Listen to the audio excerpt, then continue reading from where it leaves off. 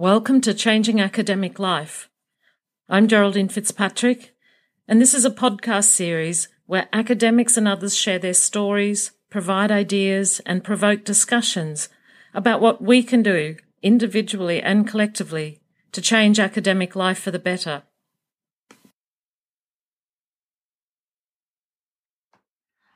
It's great to have you here for part 2 of my conversation with Dr. Aisling O'Kane.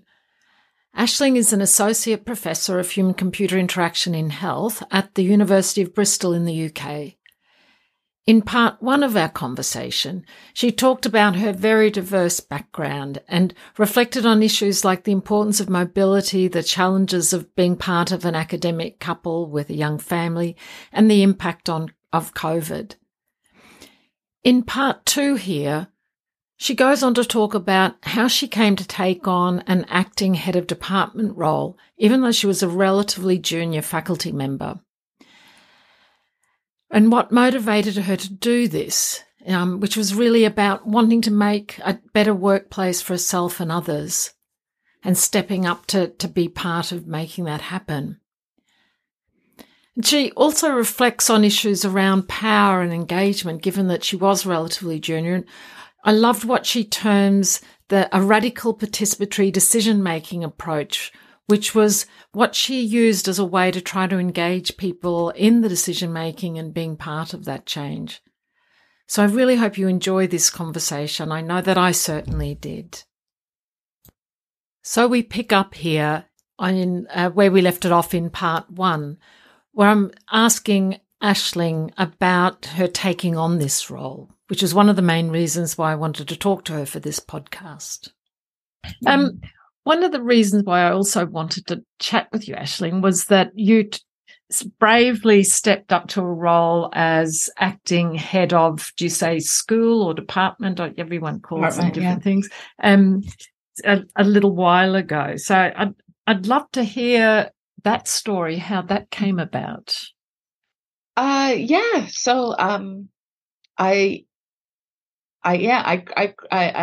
graduated from, I got my PhD in 2016, and I was head of computer science for the University of Bristol in 2021. And that doesn't sound right, and it wasn't right, but a particular set of circumstances led to that situation.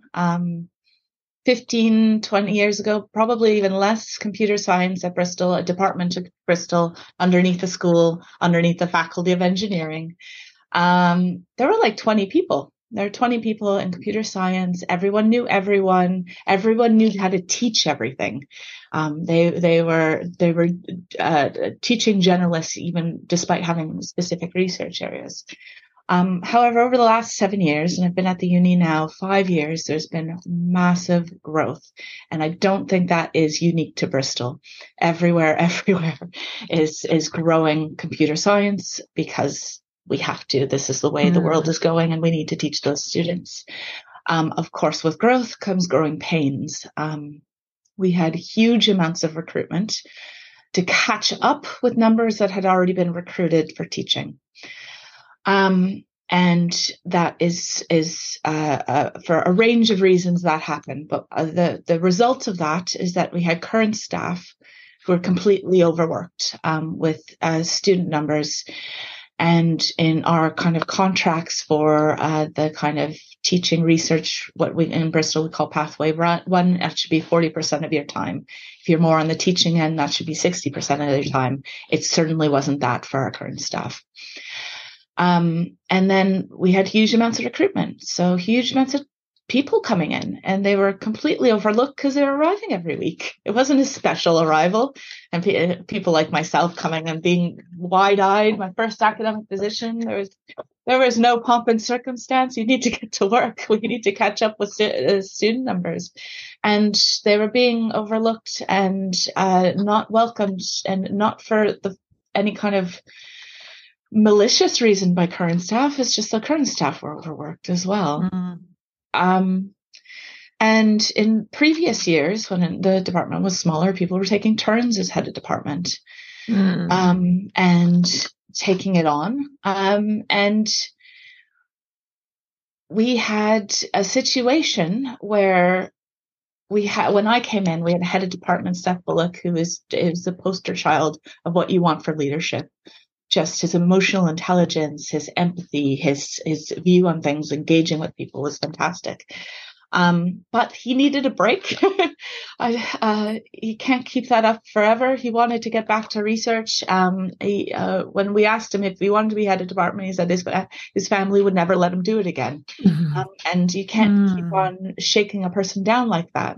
So in the end, when we were looking for head of department, no one stepped up. And we had to get an external person for a year, a professor from aerospace, Chris Allen. We were quite worried at first. Because it was external, and there's some tensions between the Faculty of Engineering and Computer Science because of our growth. But he was fantastic. He was a role model for how to bring empathy and also kind of authority. He has huge amounts of experience, and he saw us through 2020. And he was amazing. But then we were looking again for a new head of department.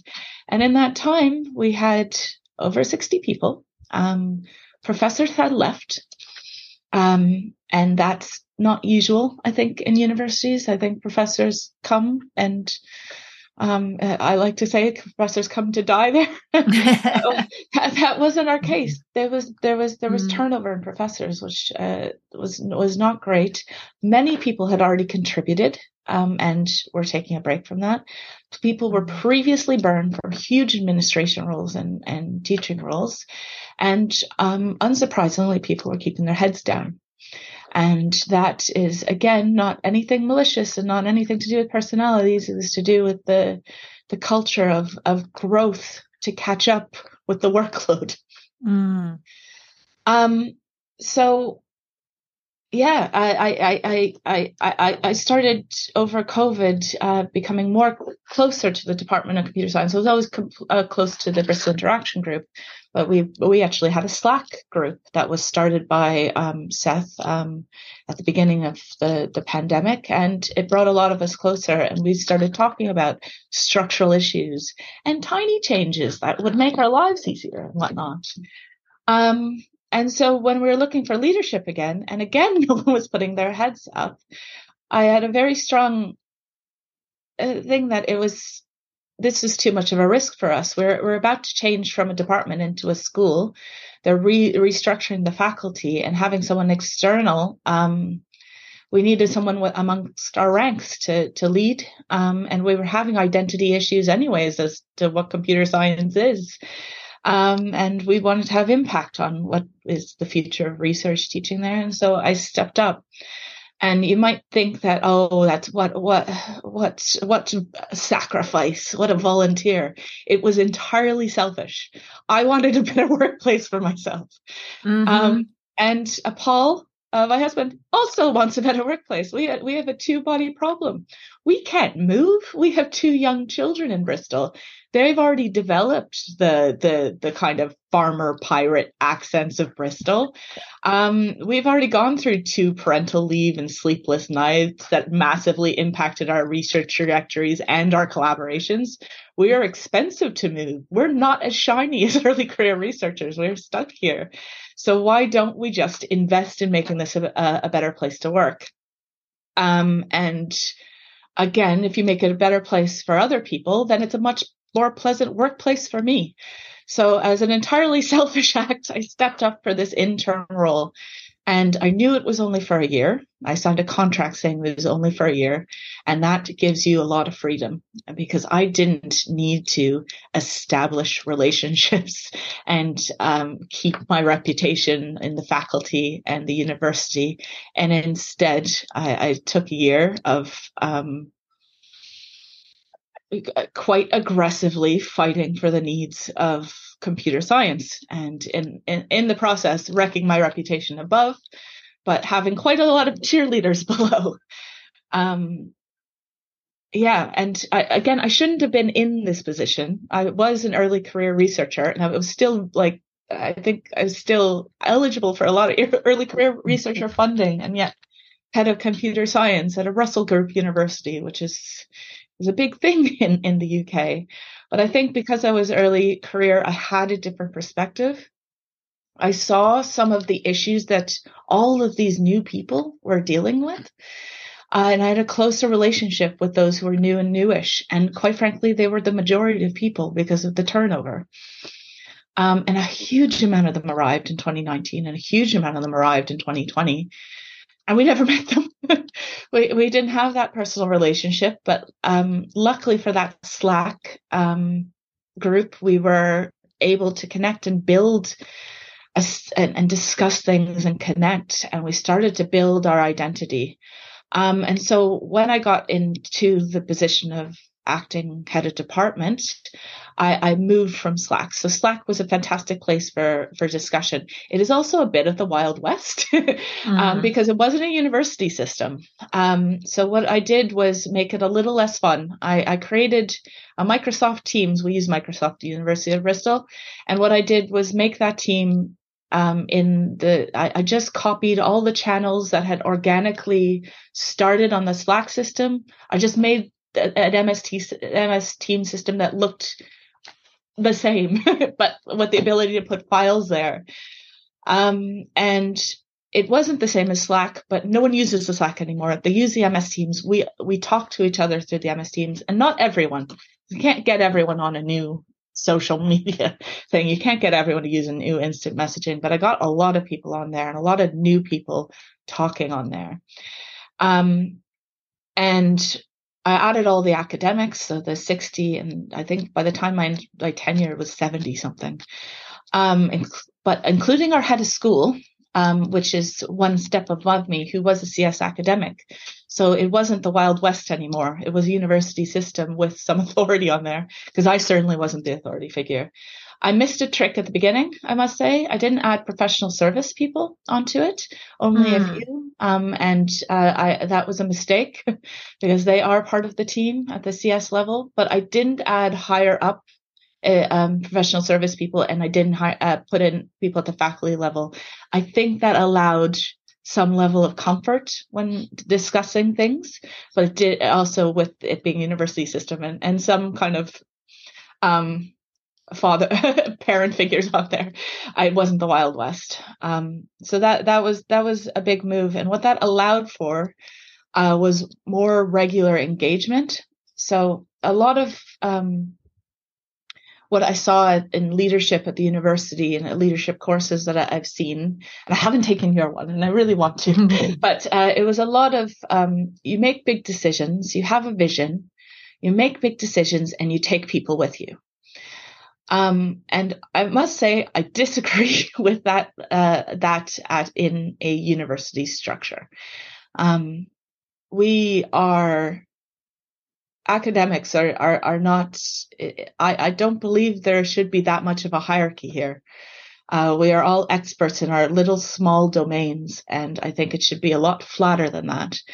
And I was in the position where I was a senior lecturer, early career researcher, and I was a line manager for professors. So I didn't have that authority, nor did I want to be making these decisions and taking people with me. And so with the use of MS Teams, it allowed for discussion, in the moment discussion of things and decisions we had to make. The major change I made is that we used to have these departmental meetings every month.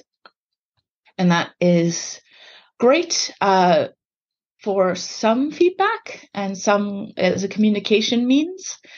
But what that doesn't allow is much back and forth discussion. So what I did was take an hour out of everyone's week on a Wednesday afternoon when theoretically we aren't supposed to have teaching, because that's the day that all the kids do sports and students do sports and societies.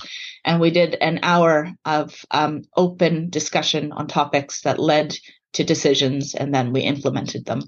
We did it over MS Teams with video, with the chat going. I learned a lot from that on how to get a wide range of people to engage, because not everyone wants to be on video chat and talking as obnoxiously as I do. So having these ways to engage through the chat. We used Miro boards for some of the major decisions we had to use. which I thought allowed for a lot of that tension and discussion and arguments to be happening, but allowed it in a not asynchronous way, allowed it for in the moment. And so, of course, there's tensions when there's just different decisions, different stakeholders, different priorities, but if you do it asynchronously or worse, tell people what's happening.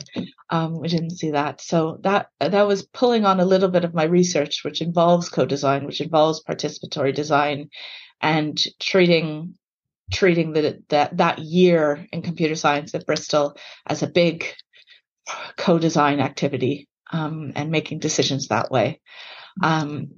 But I must say, what I didn't do is engage with the people above. The faculty weren't invited to these co-design. The university weren't invited to these co-design sessions. And so we were able to fix a few things. I would also say I pulled on my DIY research as well, because a lot of the things were, in North America, you call it duct taping solutions, or gaffer tape if you're in the UK. Because I only had a year. I wasn't going to make structural change at the university. I was going to make workarounds to make things better now. And so it was a year of that. I've stepped down now. And I think I've left the department in a better place culturally. People are talking to each other now that we're back in the office. People know each other and that sort of thing. And I think we are ready to go back to a more formal way of structuring decision-making in monthly meetings, in engaging with the university and the faculty, and not making DIY solutions to everything. But yeah, I'm pretty proud of some of the things that we were able to do.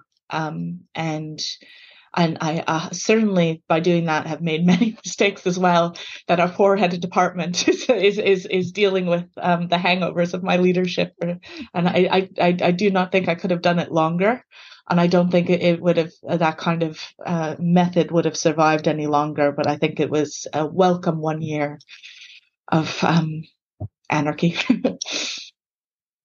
So many things that I want to pick up on. I don't even know where to start.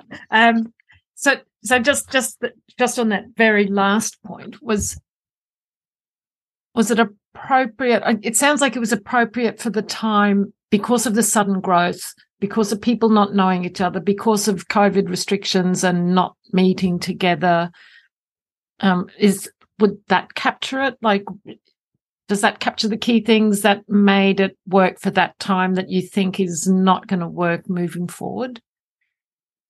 Yes. So there were, because of that growth, because of leadership kind of stepping down or stepping out of the university, it made for a case where there were a lot of things that needed to be changed and could be changed, and preparing to become a school and all of those things that there was no one leading on them. And no one had time to lead on them. So no one had time to take up extra projects and things like that. So I think it was a special collection of circumstances that allowed for this, and allowed for the kind of enthusiasm to put in an hour a week into the department. That is a lot to ask of people to engage with, and a lot to be engaging with this new tool every day that will change your workflow.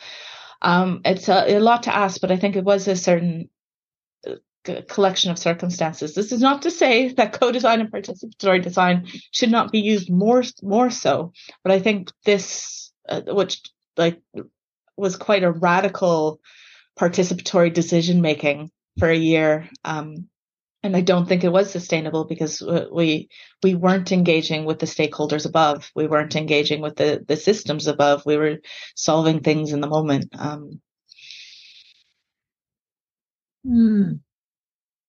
So I like the radical participatory decision making, and that countered with your thing about feeling like you didn't have the authority. And it's interesting, so do you equate authority with the pointy end of career paths or age, or like what gives authority? experience, I suppose, and in this case, so academia is, at least my experience of academia, is very much based on experience.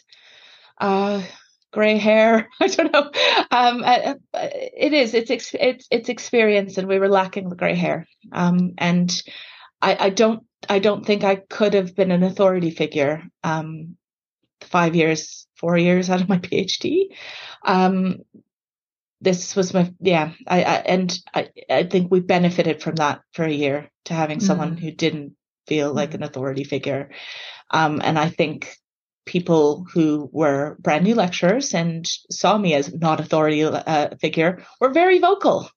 And guess what? They came from great places, and they brought those great practices with them. And I remember arriving and being new and female and not feeling like I could talk about things. And what that leads to is like backroom chat that just leads to people complaining over coffee to each other in the coffee room, instead of stepping up and say, this should be this way. You don't have that comfort. And people had that comfort because no one respected me. So it was great. So I have this picture of the fighter going out, leading the battle, leading the charge on issues. Yeah, I guess, but more without big weaponry, more just an annoying person kicking ankles. have the power, but I know I annoyed enough people to get some of the things that we really needed in computer science, and I'm pretty proud of that. But no, we're also on strike this year. So UCU is the union for the union for academics in the UK. And we voted on strike action last year. And in my previous years, I would support the union, but I wasn't part of the union. I couldn't afford it. Didn't make enough money. I had huge childcare costs in the UK. And so I literally couldn't afford it. So I wasn't on strike. Whereas when I took up this position, I felt it was my duty, because these are the things the UCU were complaining about. People being on breaking point with their workload was exactly what I was fighting for. And so I was, on strike in the rain with my poster, that I did see a computer science at Bristol's at breaking point. And, I did it the night before, with my kids, soluble, washable water markers. I did it in red. It rained the next day, so CS says breaking point with a placard around me, and it was bleeding. How fitting. How fitting. Yeah. So I was. I was. So I would say that year, and I don't want to give the impression that Bristol is a bad place to work or the faculty is a bad place, but I think the structural issues with growth that I'm sure other people are feeling at the moment required a little bit of an uprising by the early career researchers for a year to put in some good practices. Yeah. And I was willing to get thrown under a bus for it. And the thing you said about it being, selfish, it sounds like there could have been other ways of being selfish, of keeping your head down as well, because there's been a cost if you're talking about you feeling like your reputation above is a bit trashed. But that thing of stepping up and being part of the change, because you are also talking about that long-term perspective. This is because of your situation and family, and you are choosing to stay there, and you want it to be as good as you can make it. Absolutely. And it's absolute selfishness. Myself and my partner work here. We want to make this a good place, because having a not good place is it's not nice to work in. You can keep your head down, but you still have to deal with all of the things that arise. You're in a university. You can't just keep your head down. We have to do teaching. We have to do admin. It's good for everyone. It's good for everyone. And then it makes for more pleasant conversations around the coffee machine. We're not constantly complaining and bickering at each other. Though we still are, because that's what we do. We're academics. We're big complainers, but it is that thing of that sense of agency, and that there are some things you can do, even if it's gaffer tape for the time being. It's that sense. Also seems like something that you did that was really important, because you use the terms talk and discuss and that all the time, is set up a culture where, as you said, people could express views. And, there's all of that research that talks about diversity meaning difference, and difference creates possibilities for tension because we're different. And in fact, it sounds like you said that they were productive tensions because people brought different experiences from previous roles, universities, and collectively you ended up going somewhere. But you did have to get to decisions at the end. How did you move from these big collective discussions and inputs and tensions and to and fro to actually then converging to some sort of decision? Did you take that in the end, or how did that happen? So in these meetings, often it would end with, okay, anyone? Okay, we're good. We're good. Not everyone's happy. Okay, we're doing it this way. There are some things that we used form. We collected data on as well. Mm-hmm. I'm a big quality researcher, but actually having a few numbers helps sometimes with these things. So we put out forms as well. I'm a big fan of those, especially if they're anonymous. And I think that's quite nice, actually, because as much as I'd like to think that everyone participated equally, they absolutely didn't, right? Some people didn't like the messaging thing. Some people didn't feel comfortable sharing their views. The people who arrived in the midst of this anarchy year, without the background, who are arriving during COVID, were a bit silent as well, because they didn't. This is not what they wanted to arrive to, I'm sure. So that we didn't capture anyone. But hopefully, with this move from this year towards a more stable, more traditional, but with some leftover things, so that MS Teams is still going strong. People are using it. New people are using it as well as a source of information and that sort of thing. But yeah, I think it helped a subset of the people in computer science, and not all. And I have to be realistic about what was actually achieved. But yeah, I think it's interesting though, the move to online and how people feel about that with regards to comfort level of speaking up. So I certainly became more comfortable in online at these meetings. Prior to stepping up to this, I was getting involved more and starting to trash my reputation before I took this on. But the online made me feel more comfortable, and I'm not quite sure why. And it might be that, I don't know. I've talked to a lot of women about this, and that I find that there's a bimodal distribution of people being less comfortable or being more comfortable. I was on the more comfortable. Mm-hmm. Yeah. You also talked before you took up this role that you had started the discussions on Slack and had started to make some tiny changes. And you're also talking about, you're only doing the acting head for a year, and that there were, that your solutions were more immediate and practical. What can we do now to fix some things? And that you talked about the gaffer tape. Are there any particular tiny fixes, things that you did, things that you changed that you could share that could be useful for other people to think about or to try? So I call participatory decision making, but of course my biases came in, right? And one of the biases coming in was choice. Having people choose aspects of their job that they're good at and could provide the most value to, and maybe reducing the things that they're not as good at and hate. Very surprising, but I'm a big fan of the old choice. And one of the things that I had massive wins for was just, we again, with the student numbers comes student final project supervision. So we have massive amounts of undergraduate projects, and we have a master's program that's a conversion computer science project. And in the midst of this pandemic, we increased our numbers by a huge amount. And that comes with project work and supervision and whatnot. And prior to this, people were kind of assigned these types of projects. You don't have enough, here's your students. And we had people who are the nerdiest algorithms people you could imagine, having to supervise computer science conversion students who want to learn about software engineering.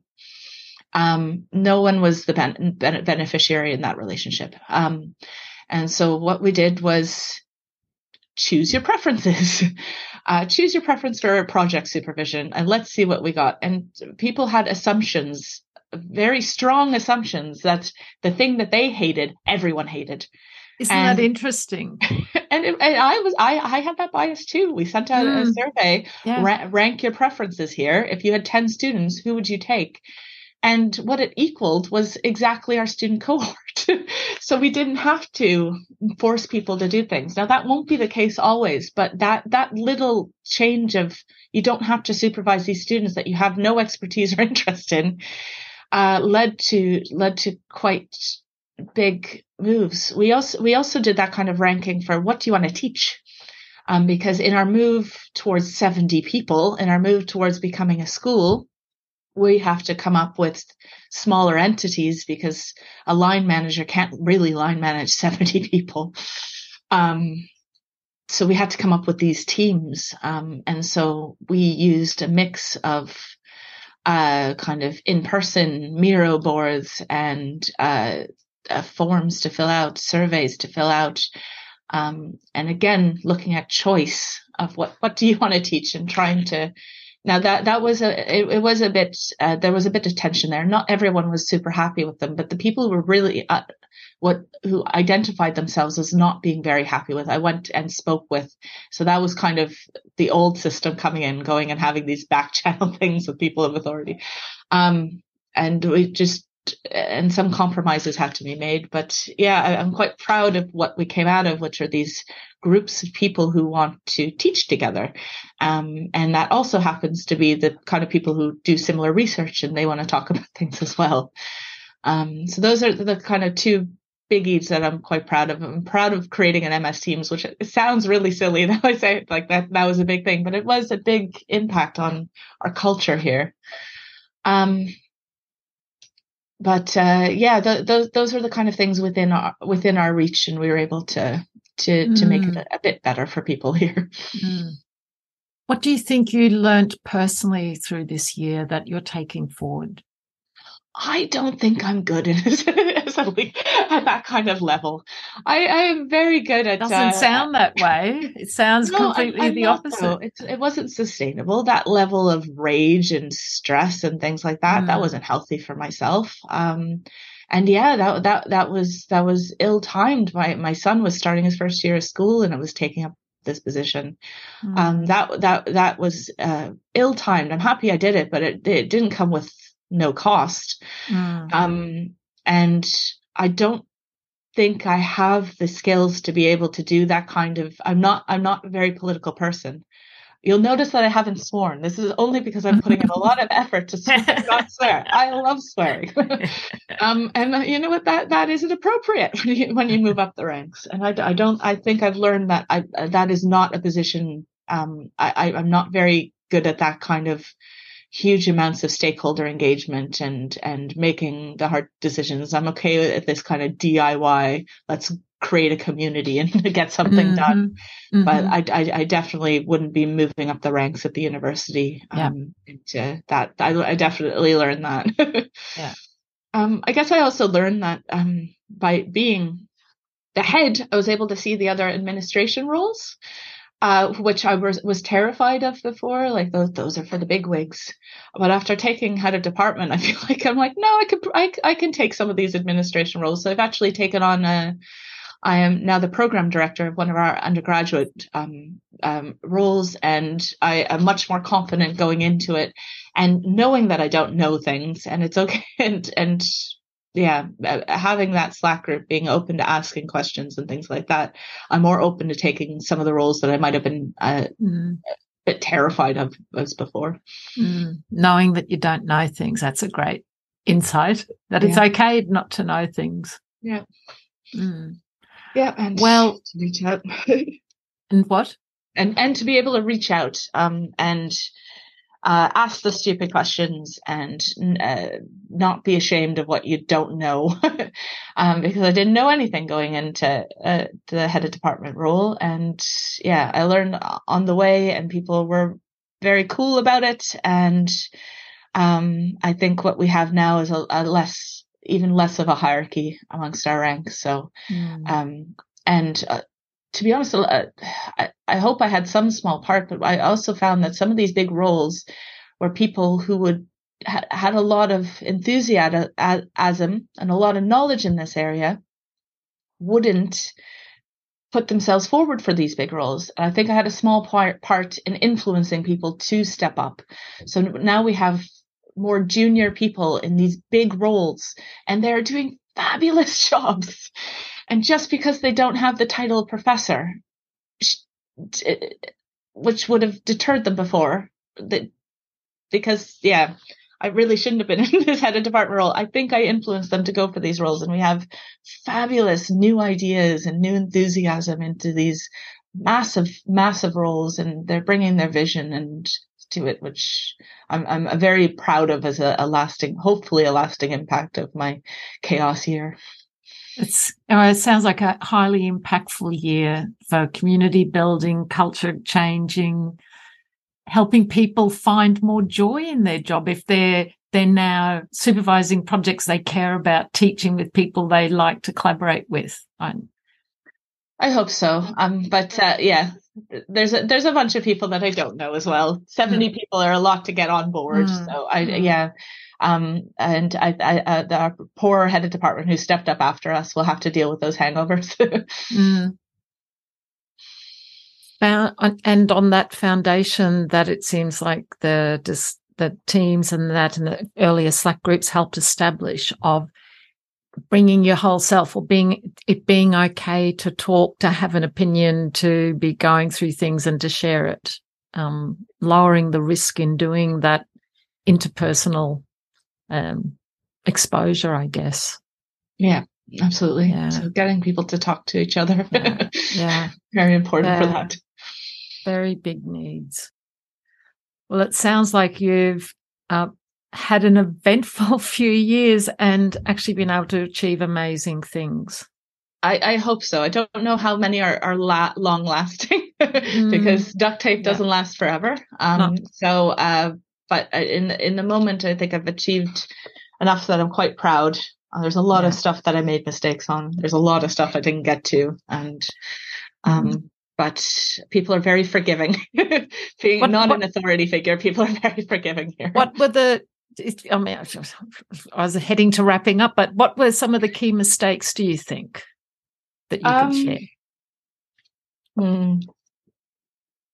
share? So you did say about not bringing in enough professional services as one. Yeah, so that I missed a trick there by not getting professional service staff, and that is part of the success of the university. Is a nice, well-oiled machine, but structurally that's quite hard at Bristol because there's huge turnaround in professional services. So we've attempted to do that a bit, but that was not within my gift for the year.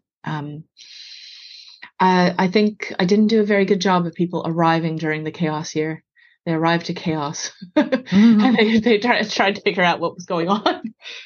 So I would say that, making that big movement. Okay, we're going to do this big disruptive change in the way we work for a year. People arriving in it, I don't think felt comfortable to engage in the same way. They didn't have the experience. They didn't know what the complaints were, and they probably had quite a few complaints about how I was running it. So I would say that, welcoming people in, there was definitely a mistake because I hyper focused on the people who had already arrived and were new, and not focusing on the brand new people. But some of the changes I hope in the long term will correct that mistake, and having these better inductions for people coming in, and having staff a little less overworked and angry at the world, that they might be better colleagues for people arriving as well. Yeah, a lot of little ones, a lot of little ones. But people have been so forgiving. Less so above, but people have been so forgiving in computer science. I myself am happier here now. It's a more collegiate place and a nicer place to work. Great. And I love that you've, from what you said as well, you've given people permission that they can also step up, that you don't need to be the grey-haired older one to do anything. And in fact, everyone's perspective, experience has, you've got something to contribute and being part of the change we want to see. Absolutely. So thank you for being part of the change that you wanted to see. Yeah, I have a few more grey hairs after this last year, let me tell you. I'm sure. So thank you for your time, Aisling. Really appreciate it. Absolutely lovely talking to you, Darren. Thank you. Thank you. Well, so much to love there, isn't there? I think I particularly want to pick up on something that I reflected back to Aisling towards the end, which is, I think she's just been a great role model in saying that any of us can step up and be part of the change that we want to see happen, and that everyone's voice and perspective matters, and we've all got something to contribute. So I hope that's encouraging for people. I loved the radical participatory decision-making approach as well, and I thought it was particularly clever in drawing across her own research experiences and disciplinary practices and methods that she might apply there, and reinterpreting them for this role.